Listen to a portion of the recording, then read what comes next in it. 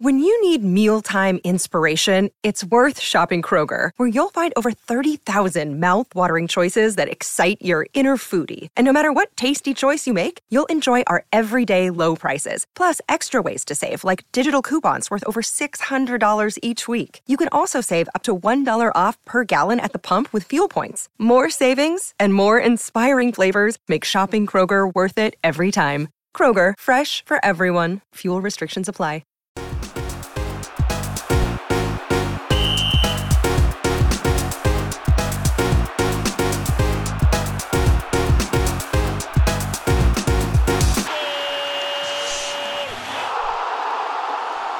I think it'd be quite intriguing to see. There was talks of things like salary caps. It's quite intriguing to see if that would ever come in. I don't know whether it will, because that would start to even the playing field to a certain extent. You would see a drain of talent go out the Premier League, though. You see it with Super League in I agree. Rugby League, where the amount of players that leave Super League and go to the NRL because they can afford more money, because the salary caps on Super League players is, This is what I mean. You'd have to have salary caps around, well, say around the world, around Europe, it definitely, and then obviously they'd all go to Saudi then. Well. We're back there. Well, that's the thing, isn't it? If you don't know, you'd have Saudi clubs playing in England, which would be quite hilarious. But it's something needs to happen with it. Because it's going to reach a boiling point where, God knows what. And you can see the murmuring starting to happen already, where it is getting a bit boring. I mean, at the title race of the season, Liverpool, 5 points clear. I think City got a game in hand, etc. And it might run close, but it's not amazing to watch. I'm not sat to, for example, the Premier League was on this weekend, obviously with the staggered winter break. I watched a bit of Sheffield United against West Ham, the last sort of 20 minutes, which was the best bit, to be fair. And that was it. I didn't want much else, because there was no real games on that I was that interested in. Everton weren't playing for obvious reasons, because we had played the week before. But it still didn't really strike me as like, oh god, there's just 4 games this weekend that I have to watch. But whatever it was, there was most of the games I was like, okay, well, that'll be, Arsenal are going to beat Palace most likely, and they did quite comfortably. Was it Brentford? Forest was a 0-0 draw. 3-2 Brentford, mate. 3-2 that was the Ivan Toney show, mate. Sorry, wrong game. I'm getting mixed up with Brighton and Wolves. I was going to bring up Ivan Toney in a second, but there was no real games on that I was that fussed about. But if you want to link that through to the Ivan Toney situation, I've got some thoughts about that one. Yes, well, we've got a question regarding Ivan. Have we now? Well, we did. Yes, we have. Okay, yes. Fabulous. Bring it on. Go for it. Basically, was his approach, shall we say, to his goal-scoring free kick cheating or not cheating? That is the question. I'm going to throw it in there. Go on, Dak. Well, cheating, enhancing. He should have been pulled up on it. I think if we're looking at the pedantics of whether the ball's overhanging the corner segment of a pitch for a corner, it's got to be overhanging the line, or it can touch the line, but it can't do. But if you're looking at that, if the referee says that's where you're taking the ball from, that's where you're taking the free kick, whether that's where the foul was or not, if that's where the ref is saying he's going from, and then the wall is being set up 10 yards away, then he can't move that ball. I know if you were to, get a yardstick out, see what I did there rather than a meter stick. If you got a yardstick out and actually counted 10 yards from the ball to the wall, it probably wouldn't be, because the ref steps are questionable, to say the least, most of the time. Nor do they walk in a straight line. Then by the time they've remembered to take the spray out a second time, they've only done 9 and a bit steps, blah, blah, blah, blah. I know it's not perfect, but if they've marked that's where the ball's going from, there's a reason it's been marked, and there's a reason why the spray's been brought in. But there you go. That's my view. My argument towards it would be, how much did he move it? Half a foot? Foot, maybe? Did he really gain a massive amount of difference from where the ball was compared to where it ended up? I would also be more worried if I was a Forest fan about the wall that my club has created, and the fact I had to get it through the wall and past the keeper from what wasn't a particularly great goal-scoring opportunity for a free kick. Yeah. Cheating seems too harsh. bending the rules, you could argue, is the best way to put it. Exploiting the rules to a certain extent, or just, he's just had a go, he's just moved it, and he's got away with it. Again, it's more of an issue on the officials, which, Christ, don't get me started on the officials this year. We'd be here till Christmas. But ultimately... time for another roast, Matt. Absolutely. Oh, fucking hell, don't. But ultimately, the amount that he moved it, did he really gain a huge amount from it? Probably not. Yeah. It's just people looking at anything that's possible. At the end of the day, the biggest issue with him is not the fact that he moved the ball, it's the sheer hilarity of the way he was brought back into the fold after what he did. I've got more questions. I've been more worried about, but there we go. That's just me. Yeah, the whole Undertaker fucking odd. Panto fucking was weird. Sky fully feeling into it, and it was like, you were aware he wasn't some sort of career-threatening injury that he's come back from. Yeah, David Brooks got, bless him, what was it, cancer or leukemia or something? I was just going to say, yeah. When he came back, it was like, all right, Dave. Christian Eriksen basically died on the pitch. But let's bring this lad back in. Christian Eriksen, that he died? Yeah. It was like, for fuck's sake, this is horrendous. Someone who's this guy put a few acres on. He's loaded as a hero. He's like a hero. Yeah. I'm glad that's not just me thinking that. I just find it bizarre. He's not sponsored by Skyback. That's it. It's the whole Skyback thing. It's all cynical. Because they can't say, we shouldn't have been betting. Because they want you to bet on Sky. Skybet is so lucrative as an arm of Sky. Mm-hmm. You literally go to any... Christ, who are Brentford sponsored by? Hollywood Bets. Hollywood Bets. Literally a fucking betting company sponsoring the club and the shirt. The players were banned for betting on games. I mean, we can't say much. But there you go. I mean, look, it's was he doing it? Piss taking charge. It's difficult. It's difficult because I don't want to come across holier than thou because I've never put a bet on in my life, so I can't be like too. Well, you took a gamble when you invited me to be on. Well. It wasn't a financial gamble. It was a moral and legal gamble, yes, but not a financial gamble. But you lost the bet and slip on that one. I sincerely hope that Ivan Toney has got and does get the help he needs regarding any gambling addiction he may have, and that goes for anyone in the situation, whether the player, whoever it may be. It's horrible. People have lost a lot of money on it. I'm not here to say if it was alcohol, if it was drugs, if it was anything. I hope they're getting the support they need.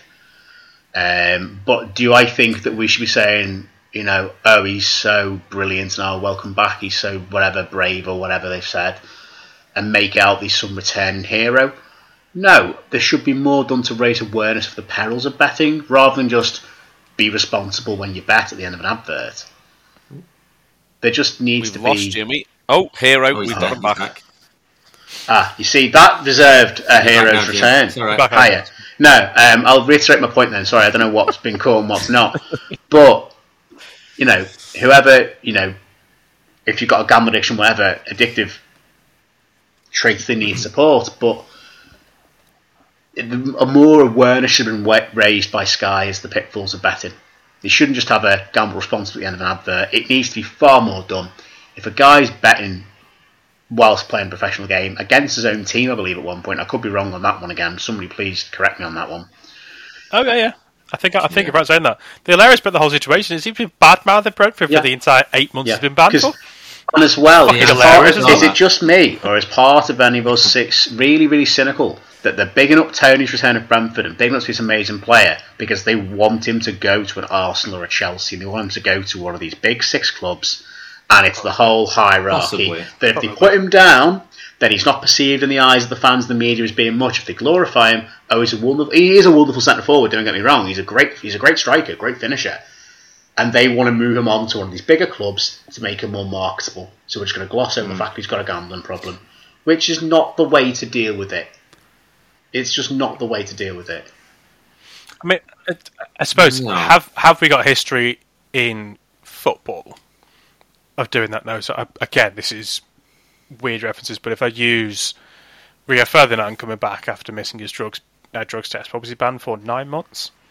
Pretty sure he got a bit of a hero's welcome when he came back. I think that was all televised and it was all, he's back this week. And I'm pretty sure Eric Cantona got the same thing after being banned for how long it was after karate kicking a fan in the face. So there's an element of, there's a bit of history with it where people who don't necessarily justify a hero's welcome will get one. Just British culture, isn't it, Matt? Well, drugs. Yeah. Put a bet on. Karate kick someone in the face. Bite someone. You're all heroes. I just want to point out, by the way, sorry to yeah. on your point there, though, Dak.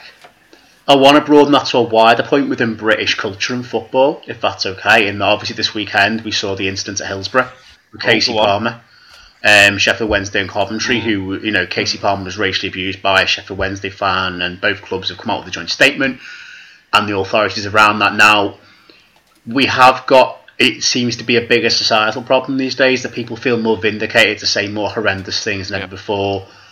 Wherever you believe that comes from is entirely your opinion, but there seems to be very much a football culture of, hey lads, let's get on the drink, let's get on the drugs, let's put an acca on and then do some completely... Which, again, if you want to do that, it's fine. If you're not harming anyone, I obviously wouldn't recommend it. The cocaine problem in football, and then the fact is... you might get gout. You might get gout, end up like that. But... then the problem that's coming in society and in football that you go to a lot of away ends, you're going to hear something unfortunately a bit wrong, not on the level necessarily of racist, but you're going to hear things that are offensive and awful. And what do you think can be done to curb that real quote unquote lads culture around? I mean, alcohol is a staple of any football match, it seems, and that's fine. You can go to the game, have a drink, and get a game and have not. But when it comes to like the drugs, when it comes to this betting beyond your means, and when it comes to certainly any sort of racial, sexist abuse, anything like that, it's becoming more and more prevalent. We saw it in Italy as well the same night with Mike Magnan and Udine from Milan. What do you think needs to be done, and what can be done in that situation?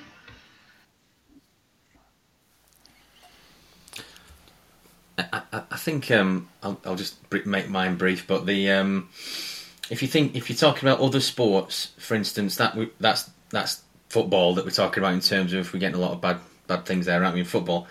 Sometimes I go to watch the ice hockey, so sometimes I go and watch Manchester Storm or Blackburn Hawks.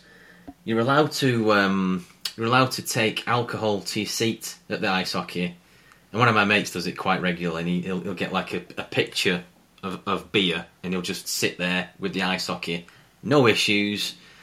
And there's obviously different rules and regulations in ice hockey, and the fans is a bit more not respect, but there's other levels of when the game is in play, you can't move. You can't get up and go to the toilet. You have to wait until the puck is out of play, then you can go out and go to the toilet, so you're not blocking anyone's view and things like that.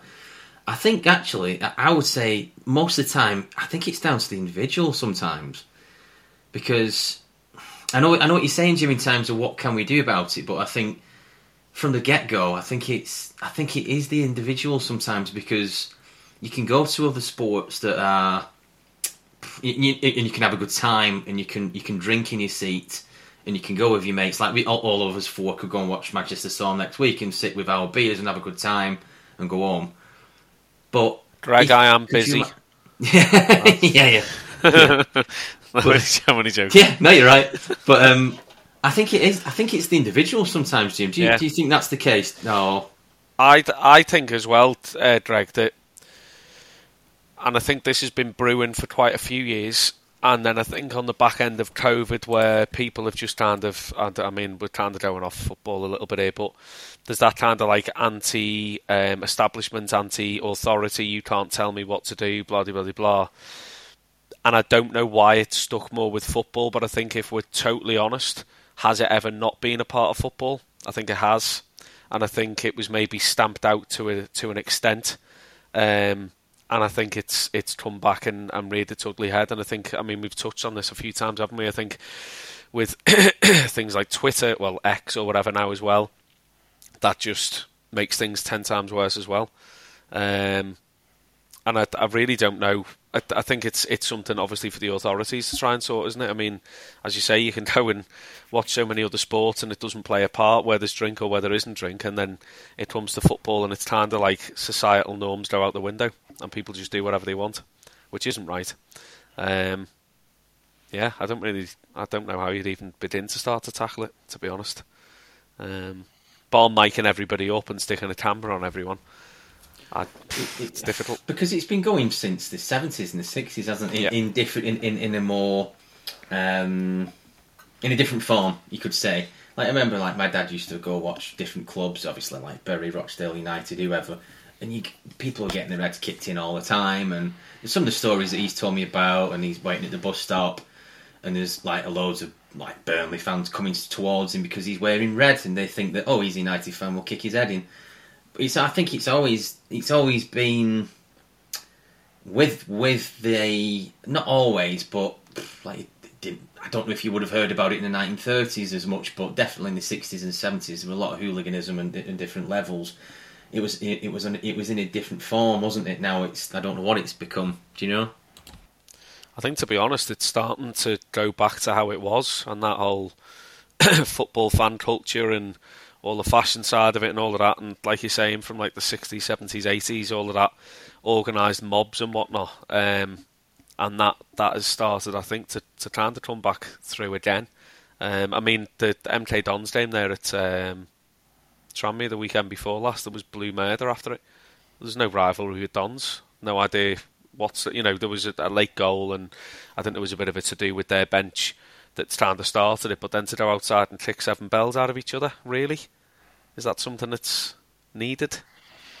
Ridiculous. I just find it more sad when you see these things happening. You just think, this is outside the ground. There's kids walking past. There'll be all sort of families who just want to afternoon out the football. And you got some bunch of dickheads who just think, you know what, yeah, well, this is how I want to enjoy it. Which is bound for a scrap or someone. It's like, what? Well, I don't understand what part of it. Like, I get involved in football, don't get me wrong. When I go to the game, I want to get animated, I want to get involved in it. At no point has my thought process ever been, damn, that team scored against us. Right, that guy's getting a good kick in the fucking chin. It's like, well, no, because if I met him in any other situation, why would I want to go and kick him in the head? It's bizarre. I've never got that culture behind it. I've never got that. No. Maybe I just don't care enough about it, but I can't. I'm too level-headed. But I've never got so angry at a game of football with either losing it or winning it, and the fact that someone else, purely because they support a team who's not mine, that I have to go and have a punch-up with them. It's bizarre. In my head, it's completely foreign. I don't get it. It's just daft. But unfortunately, it's something I don't think is ever going to go anywhere. I think it's the same with what happened with Casey Palmer as well. If you saw, if that Sheffield Wednesday fan saw Casey Palmer walking down the street, would he just shout racial abuse at him? Yeah, Most definitely not. Of course he wouldn't. You wouldn't want to mess with him as a professional athlete. Two reasons. He would. You've done it in front of a stadium full of to beat the crap out of it. One, you've done it in front of a stadium full of people, which has got cameras in there, so you're going to get caught straight away. So why even do it to begin with? And also, now you've done it, that's going to be against your name. Well, that's a lifetime stadium ban. Because it'll be a criminal thing, I'm sure, that'll go against it. Real criminal. He loses his job, everything. Because of one moment where he's just lost his head over a game of second division football. It's pathetic. And stupid. Again, it's not. I can't sit there and say I'm holding it out. No, I've shouted in the UK. It's a problem pitch, in other places. Something to the ref, whatever else, but never gone that far. Fucking hell. No. No, it's poor. Bizarre. It's really poor. I don't know if you guys have ever been to, going slightly, same ballpark what we're talking about. Have you ever been in the stadium where you know it's going to kick off? I've been in situations where it's felt nasty. The one that springs to mind, Jimmy, probably agree with me on this one, was Rooney's return to Everton. Yeah, that's the exact one I had in mind. The cup game, where the 5th round, when it wasn't enjoyable. Yeah. It wasn't. Sometimes you get. It was bizarre because you had that game in. I'm going to guess it was the January, February time. Then they played it again in April, and the April game felt totally different. Where it was a great night. They won 1-0. It was a brilliant evening because it never felt nasty. It felt competitive. It felt like a rivalry that was just a game that was just good to. The first game just felt nasty. It just felt. How to put it? It just. Yeah, it was horrible. It wasn't a nice place to be because clearly what happened off the pitch was getting to the players on the pitch. They lost 2-0. I think Ronaldo scored, and I forget who got the other one. But there was no backing of the team. Was Quentin Fortune, was it? But there was the fans weren't backing the team. The fans were just there to hurl abuse at Wayne Rooney, and it was like, well, that's the best way to get back at him is to go and win the game of football, surely, not just... I just remember Goodison Road being full of riot police on us leaving early, because it was just getting toxic. It was just felt before nasty. the game it was toxic, and after the game it was just horrendous. Mm-hmm. And that's the only time I think I've ever felt. Yeah, Saturday night wasn't it? It was a hard BBC late kick-off. It was one of the few times I've genuinely felt quite unsafe in a game of football, even with a home game when you're surrounded by your own supporters. We've both been to Merseyside derbies and never felt that bad. Merseyside derbies never felt the same way at all. It was clear there was a rivalry, but it never felt dangerous. What's that? Sorry, I keep cutting out. Sorry, what's that? I mean, I've been at a few as well. Obviously, at a lower level. So conference, Wrexham, Manchester, both of those away, both bubble matches. That's obviously a long lasting rivalry. I think, to be fair, out of the two of them, Chester was actually more intimidating. Is not the right word, but because the ground is so much smaller, if that makes sense, it's kind of that thought of, if something goes wrong here, there's not really a plan B to get out. Do you know what I mean? Because it's such a small environment. So they weren't particularly pleasurable, and both of those were kind of bubble matches. You got off the coach, handed your ticket, and you were straight in the turnstile. I remember a few interesting games against Notts County as well, kind of around, say, the 2010-ish season, and I think there were a few kind of like contentious results, like last-minute winners away and so on, that kind of built a bit of an issue with them over the years, but generally fine. But the one that comes to mind, it was under Mickey Adams' reign, and we played Mansfield away, and there was basically an altercation between a fan and a steward, who to this day, from what I saw, I would say that the fan was probably right, and the police then came in numbers, obviously thinking that there was more of an issue than there was. That then sparked, and I don't think that they'd done anything wrong, they just responded as they would, and then that then sparked a reaction in the away end, and it turned into 250 fans rioting against the police, and the away end there is kind of like sunk down, if that makes sense. So it's kind of like you're probably 2 or 3 foot below pitch level, and quite an open space in front of that, like front row of seats, and it was just a sea of carnage, and that then spilt out to outside the ground. And one of the things that always stuck in my mind was there were fellas fighting outside the ground, and then they were sending women and kids back inside the ground to go and get the glass bottles from by the bar to bring out for them to throw at the police. And it was just like, you're there to watch it. Like, we were all annoyed. The club was in a terrible state of affairs at the time. A lot of basically what we covered with the Ian Hume episode, players that were being left out of the squad that shouldn't have been, and so on, and just like tactically inept performances. But there's a line, isn't there? Do you know what I mean? Like, stewards and police, they've got families to go home to, and as of players, and there's a competitive edge in us backing your team, and we've all been there. And as you say before, Matt, you get involved a little bit, and you might shout, you fat so and so, or you this, that, and the other. But there's nothing meant. It's just. And it's not throwing that term, it's banter. Do it's light-hearted. It's stuff that you'd say to someone in a pub. Do you know what I mean? Or yeah, you know what I mean. You're not trying to hide behind the wall of fans, is what I'm saying. Exactly. It's nothing you wouldn't. You might get annoyed at someone. It's someone's reaction on the pitch. If it's the refs made a bad decision, or it's a player that has. Normally it's because they play particularly well against you, for example. Usually. Yeah. You might have a go. Yeah, exactly. But you'd never make it personal to the point where it's about their, the colour of their skin. That's just insane. And unfortunately, it's crept back into football a lot more in recent years. And I don't know what you do about it. I mean, the only thing I would say is, if you see it, call it out. It's a tough one to do, and that applies to many different things. It applies to misogyny. It applies to all different things you might hear in a game of football that are not supposed to be there. If you hear it, if you see it, call it out and be that bigger person. It's not a nice conversation to have for people at times, but if the conversation is there to be had, have it. Absolutely. Just going back to what you're on about in terms of being in those stadiums and atmospheres where you think, is it going to kick off or is it not? And it's these, obviously, it's I think the only the one that sticks out for me with Rochdale is we played Hull City away, and this is one of the reasons why I don't like here Hull City. I think it was Boothbury Park, the old stadium. It's absolute awful stadium. But I think it was definitely that game. But anyway, I think we must have scored early on, and like the Hull City fans were just in an absolute uproar. And they were like a very thin fence dividing the away fans to the home fans. I thought they can get through that.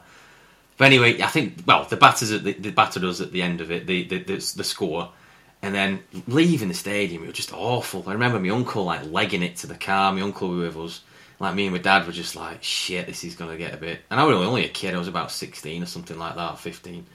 Just thinking it was a bit very ropey. But yeah, it's not nice, is it? Sometimes you just want to go to a game, regardless of the result, and then come home, don't you? Really, but it's creeping back in, all of that kind of stuff. Like we mentioned, different problems. Unfortunately, it definitely is. Okay, folks. So we've got wrap ups, and we've got an hour and a half. Yeah, no problem. I've just got a few quiz questions, and we can finish if you want. Sure. We can. I'll say this, but also I appreciate it's 20:09, but my dinner is ready, so I want to try and make a move as soon as possible. No problem. The things that get in the way of this podcast: last dinner, Dex dinner. Let's go. Will it have my seal of approval, Matt? Talk me through it whilst Greg prepares the quiz. I don't know what it is. So in other words, yes. Mystery dinner. I think it's something to do with pulled pork. Whoa, hey up. Yeah, probably. I think it's pulled pork. You're pulling your pork, Matt. Oh, pulled pork! I'm back in.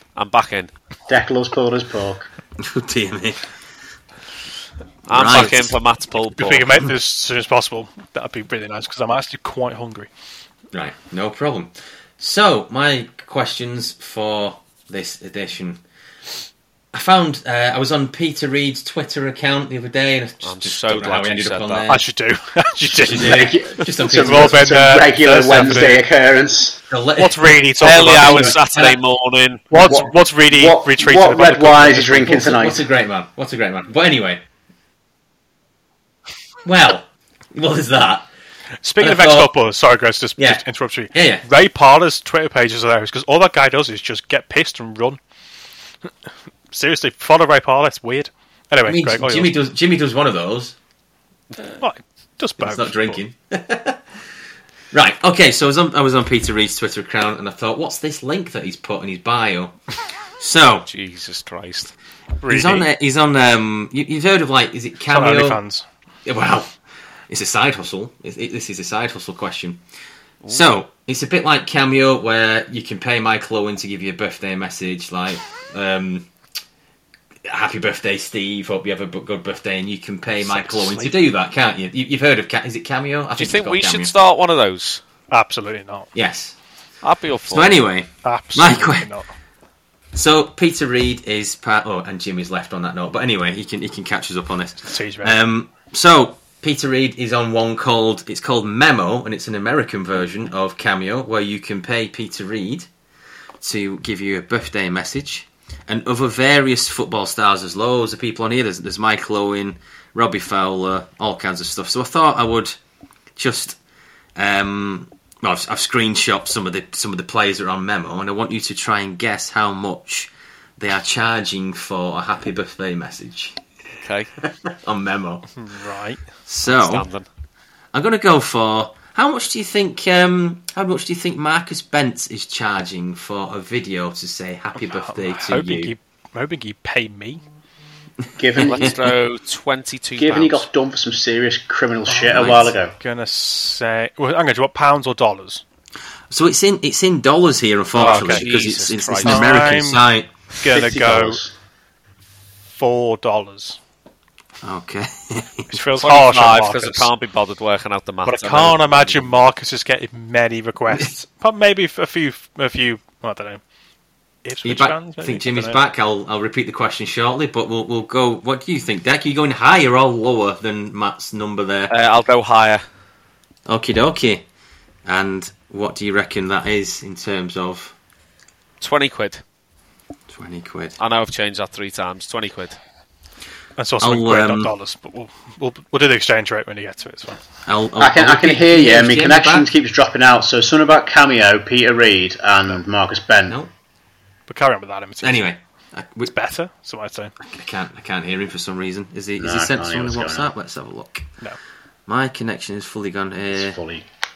Anyway, if you can, we'll try and get to Jimmy at some point eventually. At some point with one of the next questions. Okay, so Darren Bent, how much is he charging? I got Darren Bent or Marcus Bent. Sorry, Marcus Bent. I was going to say, what? It was Darren Bent. Well, hang on a minute. I'll change my answer. Definitely Marcus Bent. Marcus Bent. $4. Yeah. $4. Right. Okay, Matt's gone for $4. Deck, you said $20, haven't you there? Yeah. $20 for a happy birthday message from Marcus Bent. Deck is the closest. It's $19. Oh, what? Who the fuck's paying that? Not me. Yes. I mean, I've got Jimmy's birthday present sorted for this year. That's not the point. That's Marcus Bent. Between that and Nigel Farage. Right, we'll go to the next one. If you start talking, if you can hear us, Jimmy. I'm not too sure if you're still there or not. I am still here. No, yeah, we can't hear you. Sorry. Out, as I told you. Right, so we'll go to the next one.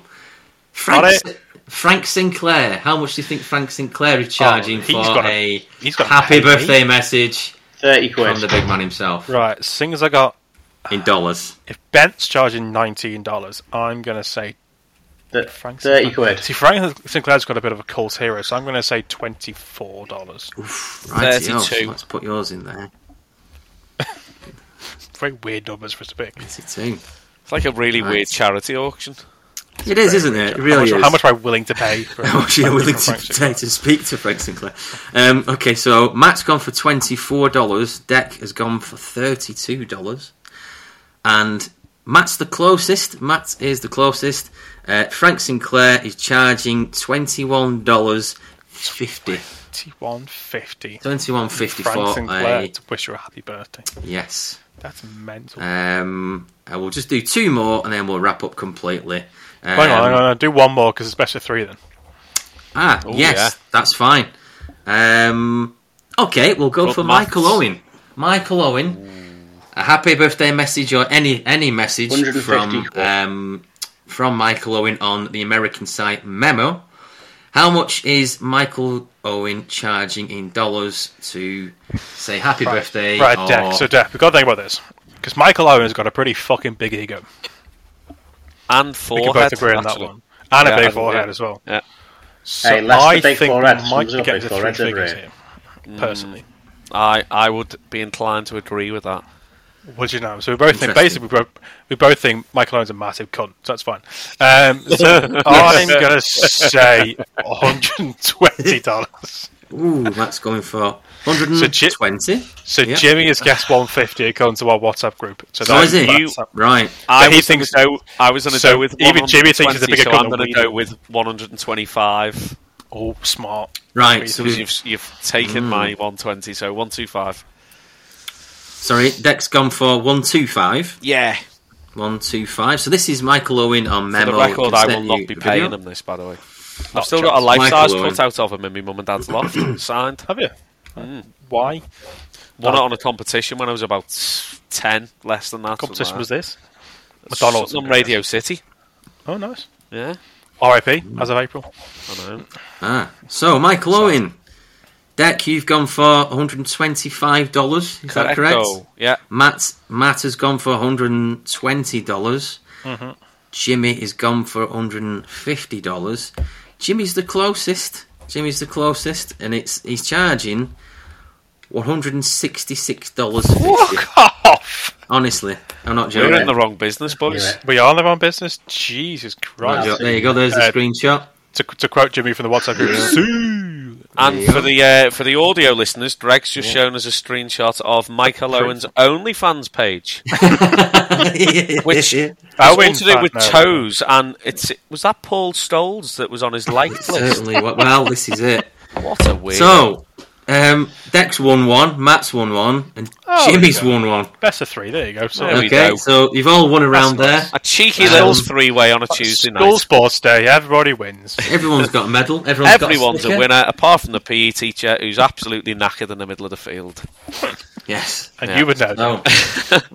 So yes, Deck has won the Darren Bent question. Matt won the Frank Marcus Sinclair. Bent. Which Bent was Marcus it? Bent. It is Marcus Bent. If it was Darren Bent, I want a recount because I've been sorry. I've shown you the screenshot. That's definitely Jimmy's Marcus. just commented Owenly fans. I had Owenly fans. Oh dear, mate. I'm not reading out what he's just put next. No, we don't want to do that. I might if you want me to. No, we can't do that. No. Sure. Watershed. So you've all won a round. So I'll, seeing as Jimmy's not here, I'll do the customary farewell. I don't know what happened to Jimmy's internet, but he's communicating through the medium of WhatsApp. He's been cut off. He's been cut off. Not been paying the bills. We've warned him about this. He's moving out soon, isn't he? That's the whole point. So we'd like everybody. Well, I'd like to thank the lads for joining us once again. Matt, Deck, and Jimmy for joining us for another episode of It's Only a Game. It's only a game. It's only a game. Hey, that's the episode. It's only a game. Sorted. There you go. We'd like to thank the listeners for listening to some of these episodes as well. Thank you very much for downloading. All 30 of them. All 30 Happy 30th. 30 and a half, sorry. Do apologise. And I'm also at the end of this episode, I'm going to bolt on some voice notes. Voicemails. They've had from various other podcasts. We've had the What a Ball Lake lads have been in touch on the voice notes with their favourite January transfer signings. So we're going to bolt a few of those on the end of the podcast. Excelente. So there we go. Thank you all for listening, and thank you very much, lads. Cheers, everyone. Yeah, take it easy. Matt, enjoy your pulled pork. I cannot wait. I look forward to the review. Bye, everyone. Bye for now. Yes, everyone. Bye. Hello there, the name's Chris Hardy. I'm a Burnley fan since I was 10, and I'm now 43. It's been a bit of a tough one to think about all these January transfer windows that we've done. So I've had a look back, and I always thought Ian Wright was a January transfer window, but he wasn't. It was February, so I couldn't really choose him, which I would have chosen him first because it was unreal to watch Ian Wright play for us. Same with Gaza. He was another one that was March, I think. So I've chosen two players. My first one is Stephen Caldwell. He came in January and he became captain of the football team, and he led us to victory to finally get us up to the Premier League in 2009-2010. And to this day, bar my daughter being born, it was quite possibly the best day of my life at Wembley when we went up. And to watch Stephen Caldwell, the way he played, he was captain fantastic. I don't think I've seen a better captain at Burnley. And just to watch him lift that trophy on the day at Wembley, I'm man enough to admit it. I cried my eyes out. So he's definitely 100% my best signing as a January signing I've seen in my 34 years of watching Burnley.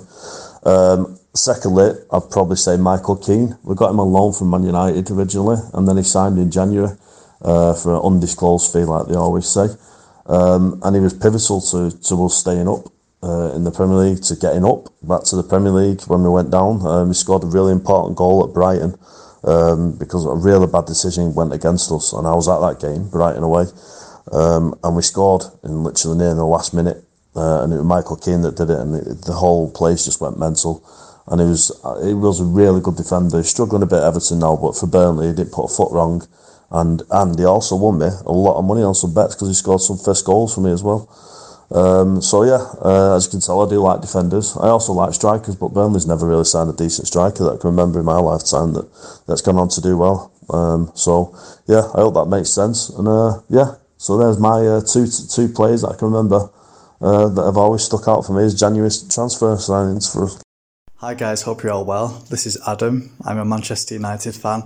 My two favourite January transfer signings are number one, Bruno Fernandes, who joined us from Sporting Lisbon in 2020, and he had a very good record there, and we didn't think he'd be able to replicate that in England, and he absolutely smashed it in his first season. And since then he's scored some amazing goals, provided some really wonderful moments for us, and he's got one trophy in the bag. Hopefully he'll get a few more. And my second favourite January transfer signing was Henrik Larsson, who only played for Manchester United for about 2 or 3 months. That was in 2007.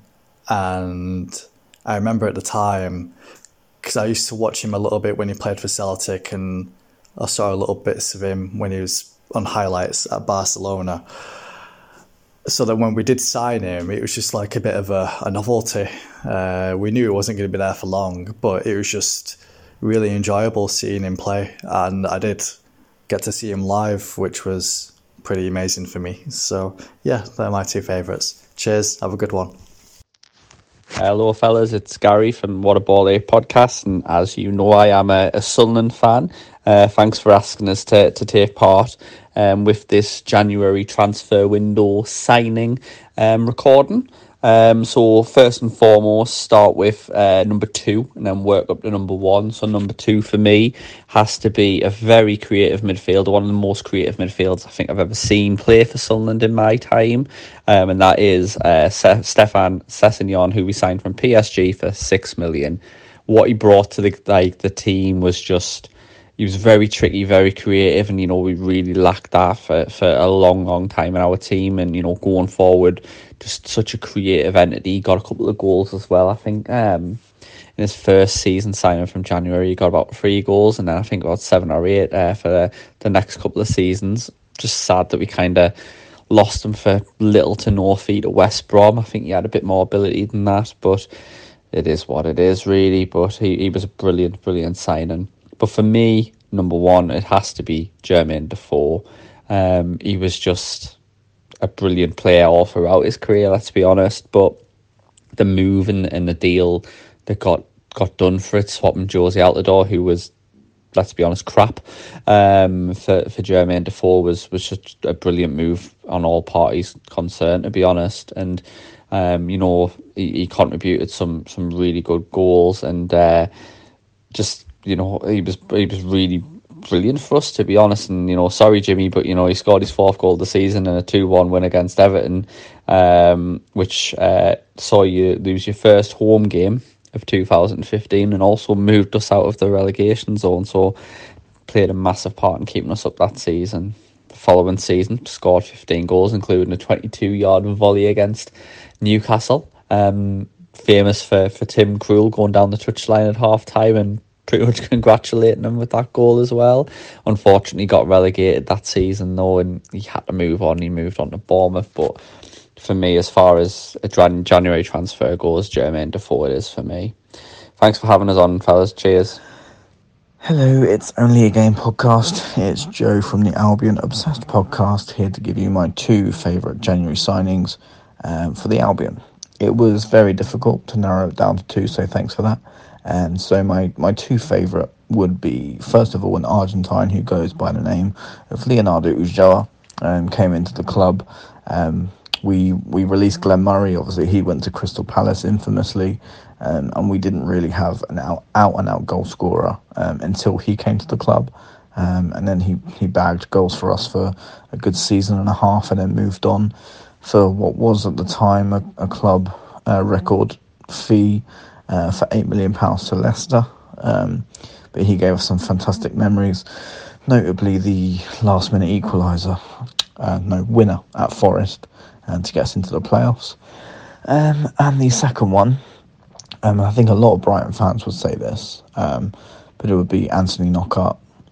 He came in halfway through the 15-16 season, and the boy just lit it up. You knew from the moment he started to play for us that we had a really special player on our hands, and we almost got promoted at the end of that season, and he would have been an integral part of that, but then he went on to be the integral part of getting us promoted in the season after. He had a lot of things go on in his personal life that season, and it made it very special for us to achieve that alongside him. And then he went on to be a club legend, and I think he will go down as one of the best players I've ever seen play for Brighton Hove Albion Football Club. So yeah, for me it would be Leonardo Ulloa and Anthony Knockaert. So yeah, thanks for having me on, guys. Hope to speak to you all soon, and have a good one. Cheers. Hi guys, it's Mark from the Project Football Podcast, long-suffering West Brom fan for 36 years coming up now, I think. Transfer windows, well, we've had Jeremy Peace for a chairman for a number of years prior to our current debacle of an ownership. So we've not really spent massively compared to other teams. But I think the one transfer window that stands out is probably the January one in 04-05, when we picked up Kevin Campbell from Everton and Kieran Richardson from Man United on loan. Campbell, like the elder statesman, he's got that experienced head. Would have been there, done that with the likes of Forest. I think he had a spell in Turkey as well, possibly, and obviously with Everton as well, and Arsenal. He's been around a bit, knows a few of the dark arts, maybe, I suppose, and sort of maybe wasting time if you're 1-0 up. Kieran Richardson come through the ranks at Man United, so we had him for the rest of the season. Both played a very pivotal part in our survival, the Great Escape season as it was, although it didn't really matter the following year because we went down, but that's another story. Campbell, he formed a decent partnership, I think, with Jeff Horsfield, and I remember, I think Campbell scored at home against Everton, so sorry Jimmy, but I remember as well him and Horsfield against Charlton away, and I think we won 4-1. Rob Earnshaw got a hat-trick, and they were just two battering rams against the Charlton centre-halves, and then when Ernie came on, scored a hat-trick, thank you very much. Kieran Richardson scored on the final day of the season. I think he scored a free kick against someone as well at home. I can't remember who that was against, but yeah, I say both massively played their roles in our survival that year. And it's a season, Albion fans that were able to remember it will do for many years to come. There's been great escapes since, but yeah, as far as that one goes, that was ours, and I think it was all boiled down to turning it around with those two signings. Well, thanks for having us on, lads, and keep up the good work. Hello everybody, this is Sam from the Absolute Football Podcast, giving you my two favourite January transfers for Manchester United. First up is the Serbian super machine that is Nemanja Vidic, who signed for Manchester United in January 2006. We bought him from Spartak Moscow for around £7 million, I think, and he was just an absolute phenomenon. It was a slow start, it was a tricky start. He came in at the same time as Patrice Evra, and it was a really difficult settling-in period for both of them. But over time, Vidic he became one of the greatest centre-backs in the Premier League era. He was just such a leader. He was determined. He was strong on the ball. He was mentally just so difficult to play against, aerially, physically, and also he was decent with the ball. Didn't give him enough credit. Obviously, he played alongside Rio Ferdinand, one of the best centre-back partnerships in Premier League history for me. Now, the second name might be a bit of a surprise to people, as he only played 30 matches for Manchester United. But in 2007, Manchester United had a bit of striking injury crisis, and we called on Henrik Larsson. He played 13 games, as I said, 3 goals he got in that time. He was just class. He came in immediately. The fans took to him. He scored his debut against Aston Villa in the FA Cup. And you could just see what a top-level player he was, coming over to sort of help us even for that 3 months. I absolutely loved it when we had Henrik Larsson. Obviously had a massive career with Celtic and Barcelona, of course, internationally for Sweden. And we just saw what a great striker he was off the ball. He made some fantastic, intelligent runs. He was the focal point for our team, and he filled a massive gap for that 3 months. And I think Sir Alex Ferguson was absolutely brilliant to bring him in for that period, and it was key in another season where Manchester United won the Premier League title. And Larsson was absolutely key, because at that time I think we were missing Louis Saha. Alan Smith had been injured for a long period, Ole Gunnar Solskjaer as well, and we'd lost Ruud van Nistelrooy the previous summer to Real Madrid. So Larsson coming in was absolutely massive for those key points, and pushed us forward also in the FA Cup and UEFA Champions League as well. So those are my favourite two. I'm sure there's plenty of others in January. But thanks for that, guys, and have a great podcast. Hi everyone, Stig Strand here again, Rochdale FC supporter. I've got two particularly fond memories of loan players and signings in and around the January transfer windows for our club. I think both, interestingly, came from Stockport County, the sworn enemies. But Adam Lafondra always stuck out for me. I think it was during the 2007 January transfer window, where he actually scored twice on his debut, in which at the time, was a very impressive 5-0 defeat of MK Dons, and I suppose the start of the Keith Hill era, really, of no fear football. But Adam was a really, really talented young striker, really small and difficult to play against, and prolific really at lower league level. But I think moving on from Rochdale, where I think he signed for Rotherham, is where he had an average of 1 goal every 2 games. I think for us he was averaging around about sort of 1 goal every 3 games. But he was some player. He was a complete finisher in the box, fox in the box, as they say, and was sorely missed as well when we had to sell him due to a tax bill, I believe. The second one also that really stood out for me, he went on to actually play for England and score on his England debut, is Ricky Lambert. From memory, I think that was around 2005. He was still relatively young, but not as young as Adam.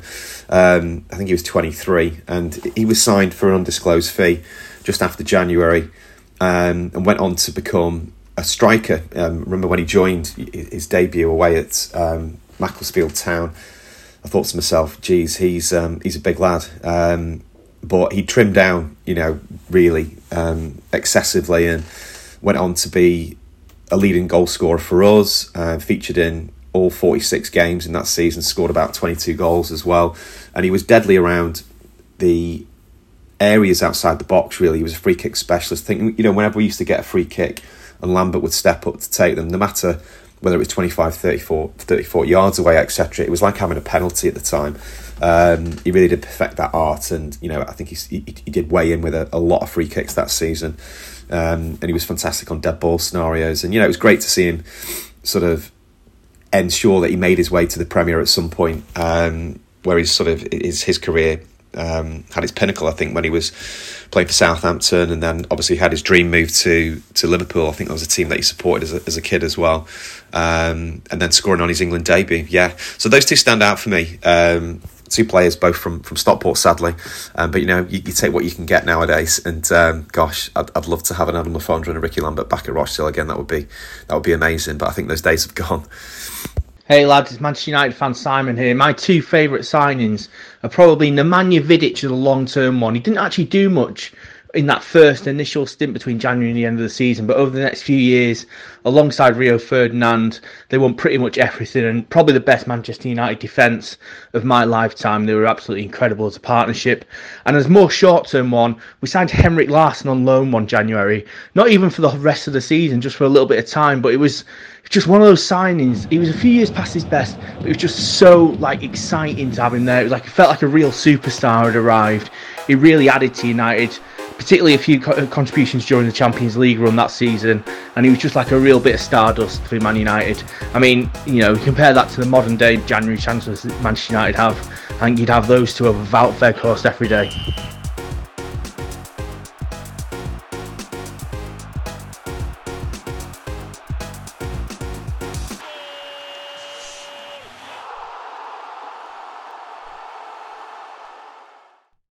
Sports Social Podcast Network.